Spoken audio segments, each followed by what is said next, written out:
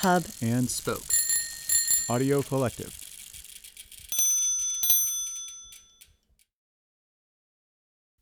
So it's a video It's a video of somebody eating a melon with a plate on our head. there's a woman. She's placed the plate on her head, and she's taken a knife to her bra, and she's carving through what, at this point, you don't know what it is, but oh, there we are. It's a melon. It's not her breast. And then she reaches in to the melon to start taking out The seeds and she's putting them where? on the plate. On the plate.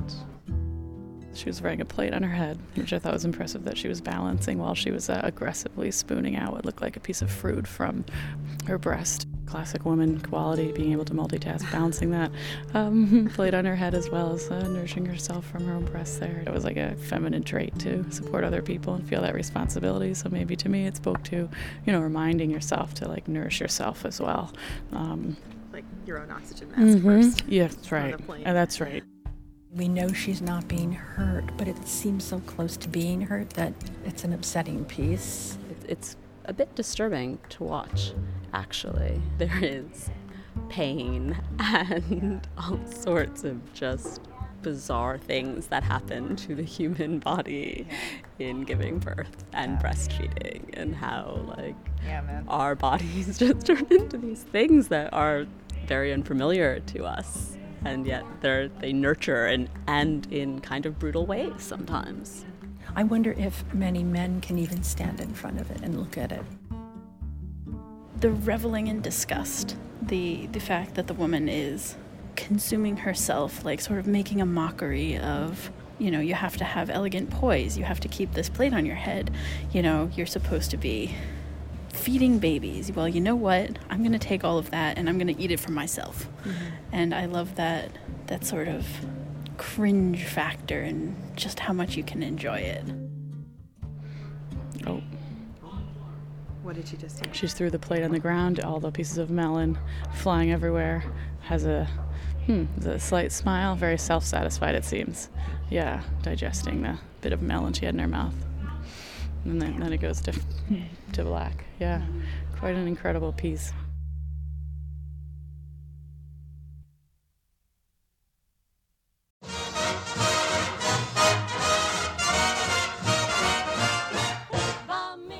This is The Lonely Palette, the podcast that returns art history to the masses, one object at a time. I'm Tamara Vishai. Episode 46, Patty Chang's Melons, at a Loss, from 1998.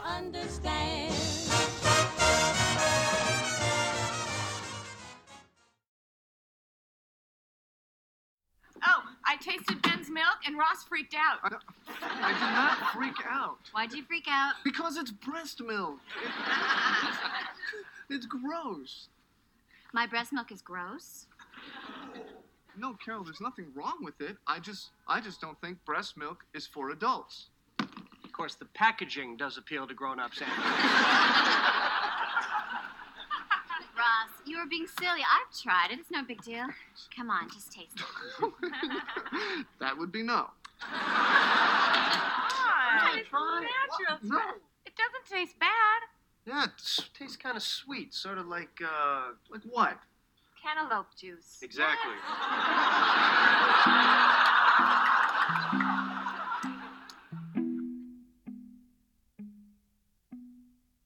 There is a growing movement on the internet that is resolute in proving, one episode at a time, that the sitcom Friends has not aged well. I've more or less slouched on the sidelines of this debate, not unaware of the problematic lack of diversity and obscene apartment sizes, but fully aware that my gray millennial nostalgia gives it maybe a rosier tint than it deserves. But then I rewatched this episode. It was probably during a 4 a.m. feeding, and I gotta say, it made me sit up straight. It's titled, appropriately enough, The One with the Breast Milk. And while the rest of the episode is straight-up dated 90s puerile sitcom shtick, this B-plot is goddamn revolutionary. If you haven't seen it, or, like me, wasn't attuned to its glory when you first did, here's a quick recap. Ben, who is Ross's infant son, comes to visit, accompanied by Carol, Ross's ex-wife. Ben cries, Carol whips out a safe-for-network TV boob, and suddenly I'm sitting with my laptop in the middle of the night with a baby on my breast, as blazingly woke as the actual honest-to-goodness breastfeeding real talk that I'm watching play out. Adults are comparing notes on what breast milk tastes like. Each of the men in the group, including Ross, the quote-unquote sensitive one, are called out for their discomfort. The entire subplot takes up maybe 7 aggressively laugh-tracked minutes of the episode, but incredibly, it manages to tap into almost all of the tropes of what makes breastfeeding the mundane, taboo, erotic, desexualizing, and empowering phenomenon that it is. The way that breastfeeding both reinforces and subverts everything a breast is supposed to be. And what an incredibly hard concept this is for the uninitiated to be comfortable with. When you guys grow up, this is the most natural, beautiful thing in the world. Yeah, we know, but there's a baby sucking on it.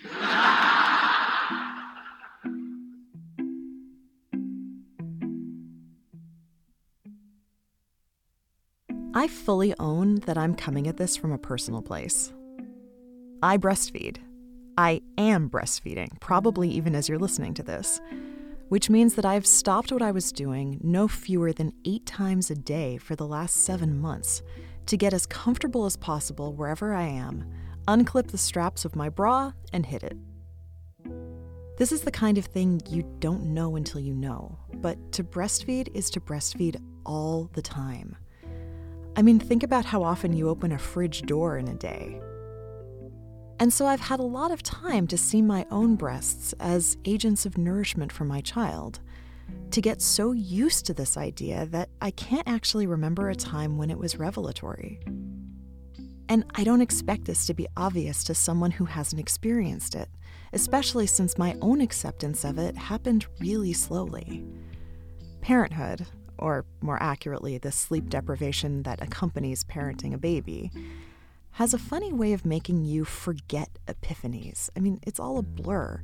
And suddenly you look backwards and realize that your compass has shifted, that your formerly sexual, formerly covered breasts have morphed into something else entirely, something you can't control, something that, despite the good it does my heart, takes a lot from me, my time, my calories, to give to someone else, even if he's not there.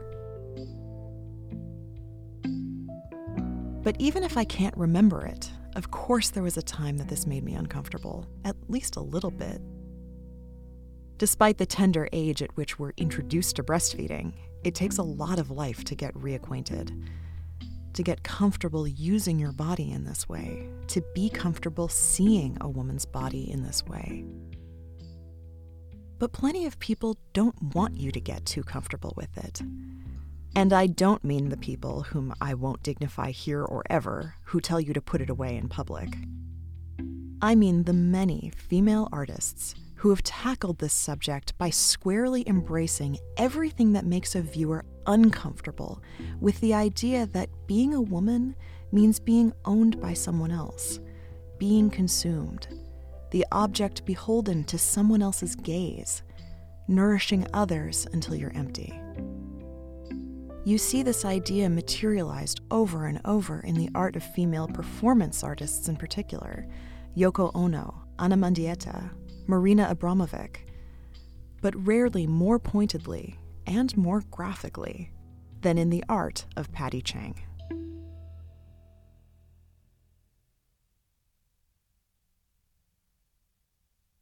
The New York Times art critic Roberta Smith probably put it best in her first review of Chang's work when she told viewers to brace themselves. Chang is not an artist for the faint of heart. If you thought Louise Bourgeois was a lot to take in episode 44, well, hold Chang's beer. She was born in San Francisco in 1972, and her work came of age in New York in the 90s through underground, Asian American, Super 8, LGBT, and other experimental film festivals throughout the world, and defined itself by continually pushing boundaries. The boundaries of endurance, the boundaries of taste, and particularly the boundaries of what a woman's body, and really just the body itself, can, is, and should be able to withstand. Quote, testing the borders of flesh to explore the physical and ideological ways in which women's bodies are stitched, clamped, hooked, squeezed, and dismantled into femininity, as the critic Eve Oishi writes. And she does this primarily with her own body, the use of some strategically uncomfortable props, and us. We can't help but engage, because it's so grotesque you can't look away. Whether she's putting eels down her shirt, shaving her crotch while blindfolded, sewing into her own prosthetic skin, or, here, slicing off her own melon breast. It's a lot. Sometimes it feels like too much, shocking for shock value's sake, but you can't deny its effectiveness, how skilled she is at throwing us off balance and making us pay attention. And you can tell, just from her smirking expression as this video is playing, that she knows exactly what effect this experience is having on us. Her art uses discomfort as a tool. She plays with it, she wields it like a knife, finding that line where it goes just a little too far for just a little too long. Because she knows she's got us right where she wants us, rooted in place, watching a screen.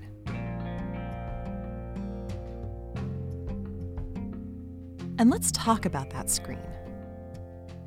The experience of a video installation is different from almost every other art object because there's an actual sequenced narrative to follow. Chang describes her films as time-based sculptures. You can come in too late, catch the video in the middle, and have to wait for it to start over, as opposed to, like with a static object, experiencing the work at your own convenience. The act of art with a performed narrative isn't new. We looked at performance art in Yoko Ono's Cut piece in episode 28. But there's something about the repeatability of a film that makes it feel more immediate. Though Chang filmed this once, we can watch it play out endlessly.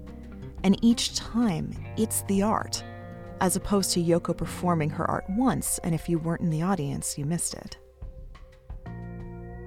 And the sequence that we can watch endlessly is this. Chang, wearing a shapely brassiere, rests a plate on her head, which she then balances for the whole of the film.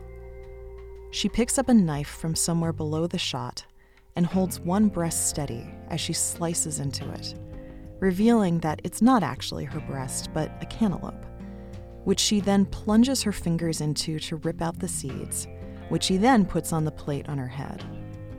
She then picks up a large metal spoon and starts spooning the flesh of the melon breast into her mouth. She scoops and scrapes and eats until she puts the spoon down, takes the plate from her head, and throws it onto the floor. And throughout the sequence, she's telling a story and maintaining intense, antagonistic eye contact with the camera. It's completely mesmerizing and utterly perverse, both of which are intensified not just by the striking visuals, but by the striking sounds. Think of sound as the fourth dimension of performance art. We saw how important it was in Cut piece, even as it hung quietly in the background. The waves of nervous laughter from the audience, Ono's own description of the musicality of the cutting scissors. Here, though, the Foley effects are in overdrive. We hear the sawing of the knife into the melon breast. We hear the fabric ripping as she pulls the bra cup away. We hear the wet, juicy squelch of the pulp as she plunges her fingers in. We hear the metal spoon click against her teeth. We hear the explosive shattering of the plate at the end. We hear her speak in measured pentameter, stiff-backed as a beauty queen so as not to drop the plate, and through a mouthful of melon.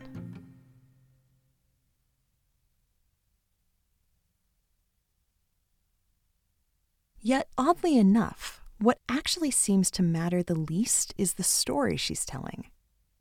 It's pretty disconnected from what we're watching, beyond starting and ending with a plate.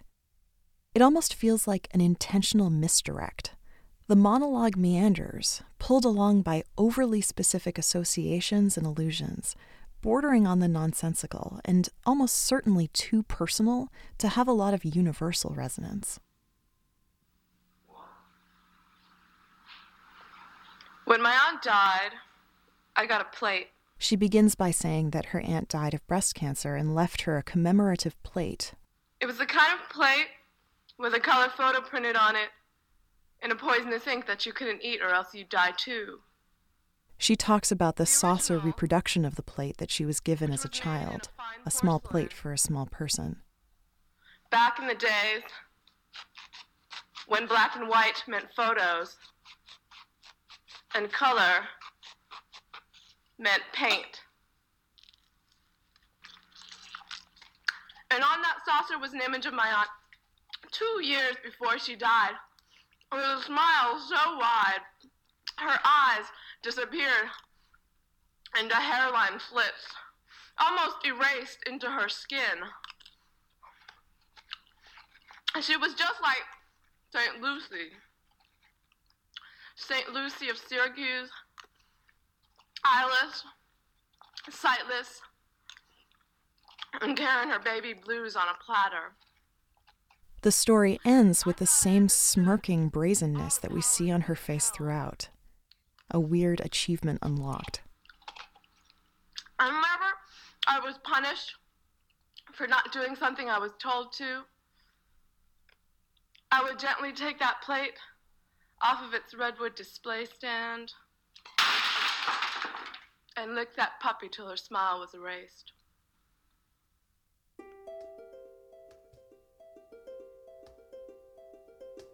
The overall through line of the story is evolving through its evocative and disarming imagery. The idea of a woman's smile equated to St. Lucy, the patron saint of eyes, of the blind, prayed to during illness. And the idea of Chinese customs, symbolized, we're meant to assume if we don't know any better, by the commemorative plate. But Chang has debunked any real meaning here in interviews. The story itself is made up, quote, to fill a lapse in emotional memory, end quote. Plenty of artistic narratives do this, attempt to articulate an intense emotional experience with a story, whether or not the story is technically true. Given the emotional weight, the story is, to quote Chief Bromden from One Flew Over the Cuckoo's Nest, quote, true even if it didn't happen. But it's a strategic artistic choice here. What Chang describes as, quote, the act of juggling too much text and imagery in order to immerse the viewer in, quote, a third imagined narrative. In other words, to give you something so visually arresting and then intentionally distract you from it, but with something so convoluted that you find yourself more readily accepting of what you see, because, in spite of itself, it makes sense. Breasts are conflated with melons all the time. You know, jugs, tits, knockers, cue the wolf whistle. And breast milk's gentle sweetness is often likened to melon juice, as Carol's lover Susan helpfully suggested at the top. What we're seeing play out in this film, therefore, is not exactly subtle. In fact, it's completely direct. A breast is sustenance. And before that, from its first pubescent appearance onwards, a breast is an object that is so often sexualized by and for the benefit of an external gaze. And yet, again, so often, none of these many jobs that breasts take on seem to directly benefit the woman that they grow out of. So why is it so revolutionary for a woman to take back ownership, to nourish herself? And I should say that, despite Chang's literally feeding herself from her own figurative breast, she never actually mentions breastfeeding, either in the monologue or in her artist statement. So I again admit that this is largely my own personal projection onto this artwork. But she does talk about breast cancer. Remember that her aunt's death from cancer is the catalyst for the story. And this evokes similar language. If breasts are so crucial in defining a woman's sense of her own womanhood, why is it so easy to lose ownership over them? There are so many ways, she seems to be saying, that a woman can relinquish control of her own breasts. To the male gaze, to the hungry baby. They can even go rogue and try to kill you. And this brings us back to the idea of reclamation. If these melons are going to be consumed until they're gone, she's saying, it's going to be by me. Chang has often explored the concept of self-nourishment, questioning how much, if any, self-nourishment is permitted for women before it becomes self-absorption, even self-destruction. Her piece Fountain, not unironically sharing a name with Marcel Duchamp's famously subversive urinal from episode 17, is a film of Chang on her knees, lapping water off a mirror. Quote, like a self-devouring narcissist, in the words again of the critic Roberta Smith. Like with Melons, she's wrestling with the idea of women having permission to drink themselves in the same way that they're devoured externally. But even as she's giving herself this permission, the question then becomes, to what end? The melon is still eaten. The water is still drunk. When we looked at Louise Bourgeois, it was Chang herself who equated Bourgeois' work to a sea cucumber, who empties itself with the goal of regeneration as something more resilient. But here, the vessel seems emptied without any promise of a refill. The snake has consumed itself into nothingness. The only redemption is the fact that, as we've said, she is the one doing the devouring, the consuming, upending all the societal expectations of womanhood by replacing erotic selflessness with unapologetic, gluttonous cannibalism, leaving nothing behind but a smirk.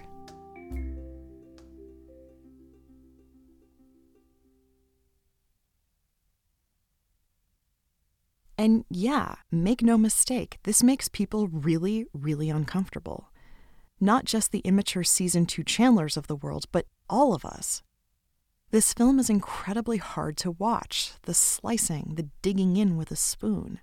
You know it's a cantaloupe, but still. I stood in the gallery and watched people walk by it, stop, react, make a face, move to leave, and then just not be able to. And this brings us back to where we started, the art of discomfort. There are many artists, several of whom Chang has cited as influences, who use their bodies with the explicit purpose of causing discomfort. Some focused on hurting themselves for the sake of their work, and not just, as Chang does here, metaphorically.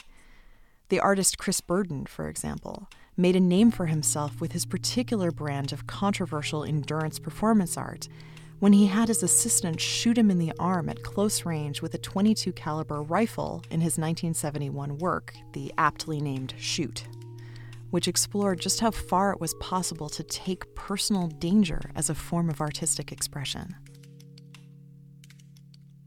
Meanwhile, plenty of artists focus primarily on making other people uncomfortable, like we see in almost all of the art of Vito Acconci, a New York performance artist who used, in his words, existential unease the same way that Monet, used paint. He was known for Following Piece from 1969, where he followed random people around New York for as long as he could, and in his most famous work, Seedbed from 1972, where he lay under a ramp in a gallery, masturbating audibly as visitors walked over him. And then some artists do both, creating discomfort for both their audiences and themselves. There's Marina Abramovic in Oulé, standing naked and vulnerable on either side of a narrow museum doorway, but forcing visitors to make a flash decision as to whom they're going to face as they squeeze their way past, in Imponderabilia from 1977. And then, of course, there's Yoko Ono, sitting on a stage, inviting her uneasy audience members to cut her clothes off. And while Patty Chang doesn't make her audience complicit in the same way, she does force us to watch what she's doing to herself. Discomfort is the medium, how she both takes and takes back ownership of our gaze and makes us confront the message, even if it's incredibly hard to watch, and even if the real thrust of her message doesn't come from her actual words. It's a message that everyone needs to hear, every gender, whether you have breasts or not. It's a message primarily of empowerment, even if it comes at a loss.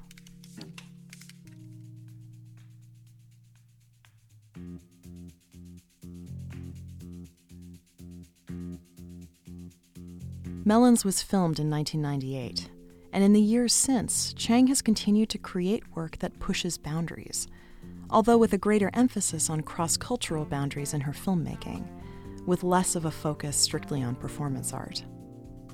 At age 48, she's moved away from using her own body, claiming that it was too emotionally exhausting, and as a nursing mom, girl, I hear you.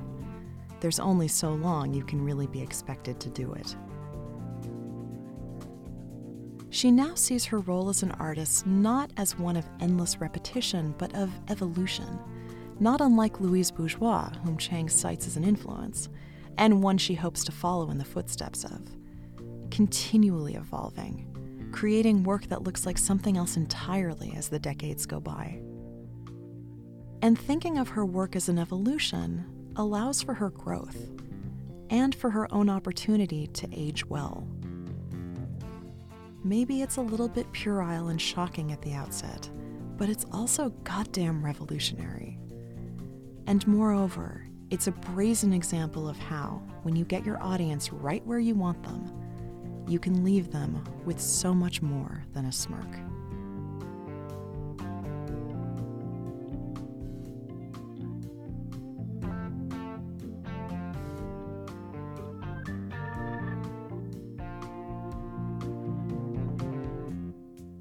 Special thanks to Nick Roberts, Ashley Blymus, Evan Blanche, and the intrepid museum goers at the Museum of Fine Arts Boston. For more information, past episodes, and all the images, head on over to thelonelypalette.com, and you can follow us on Twitter @LonelyPalette, on Instagram @TheLonelyPalette, like us on Facebook, and support the show on Patreon at patreon.com/LonelyPalette. The Lonely Palette is a proud founding member of Hub and Spoke Audio Collective, and you can find more idea-driven podcasts just like this at hubspokeaudio.org.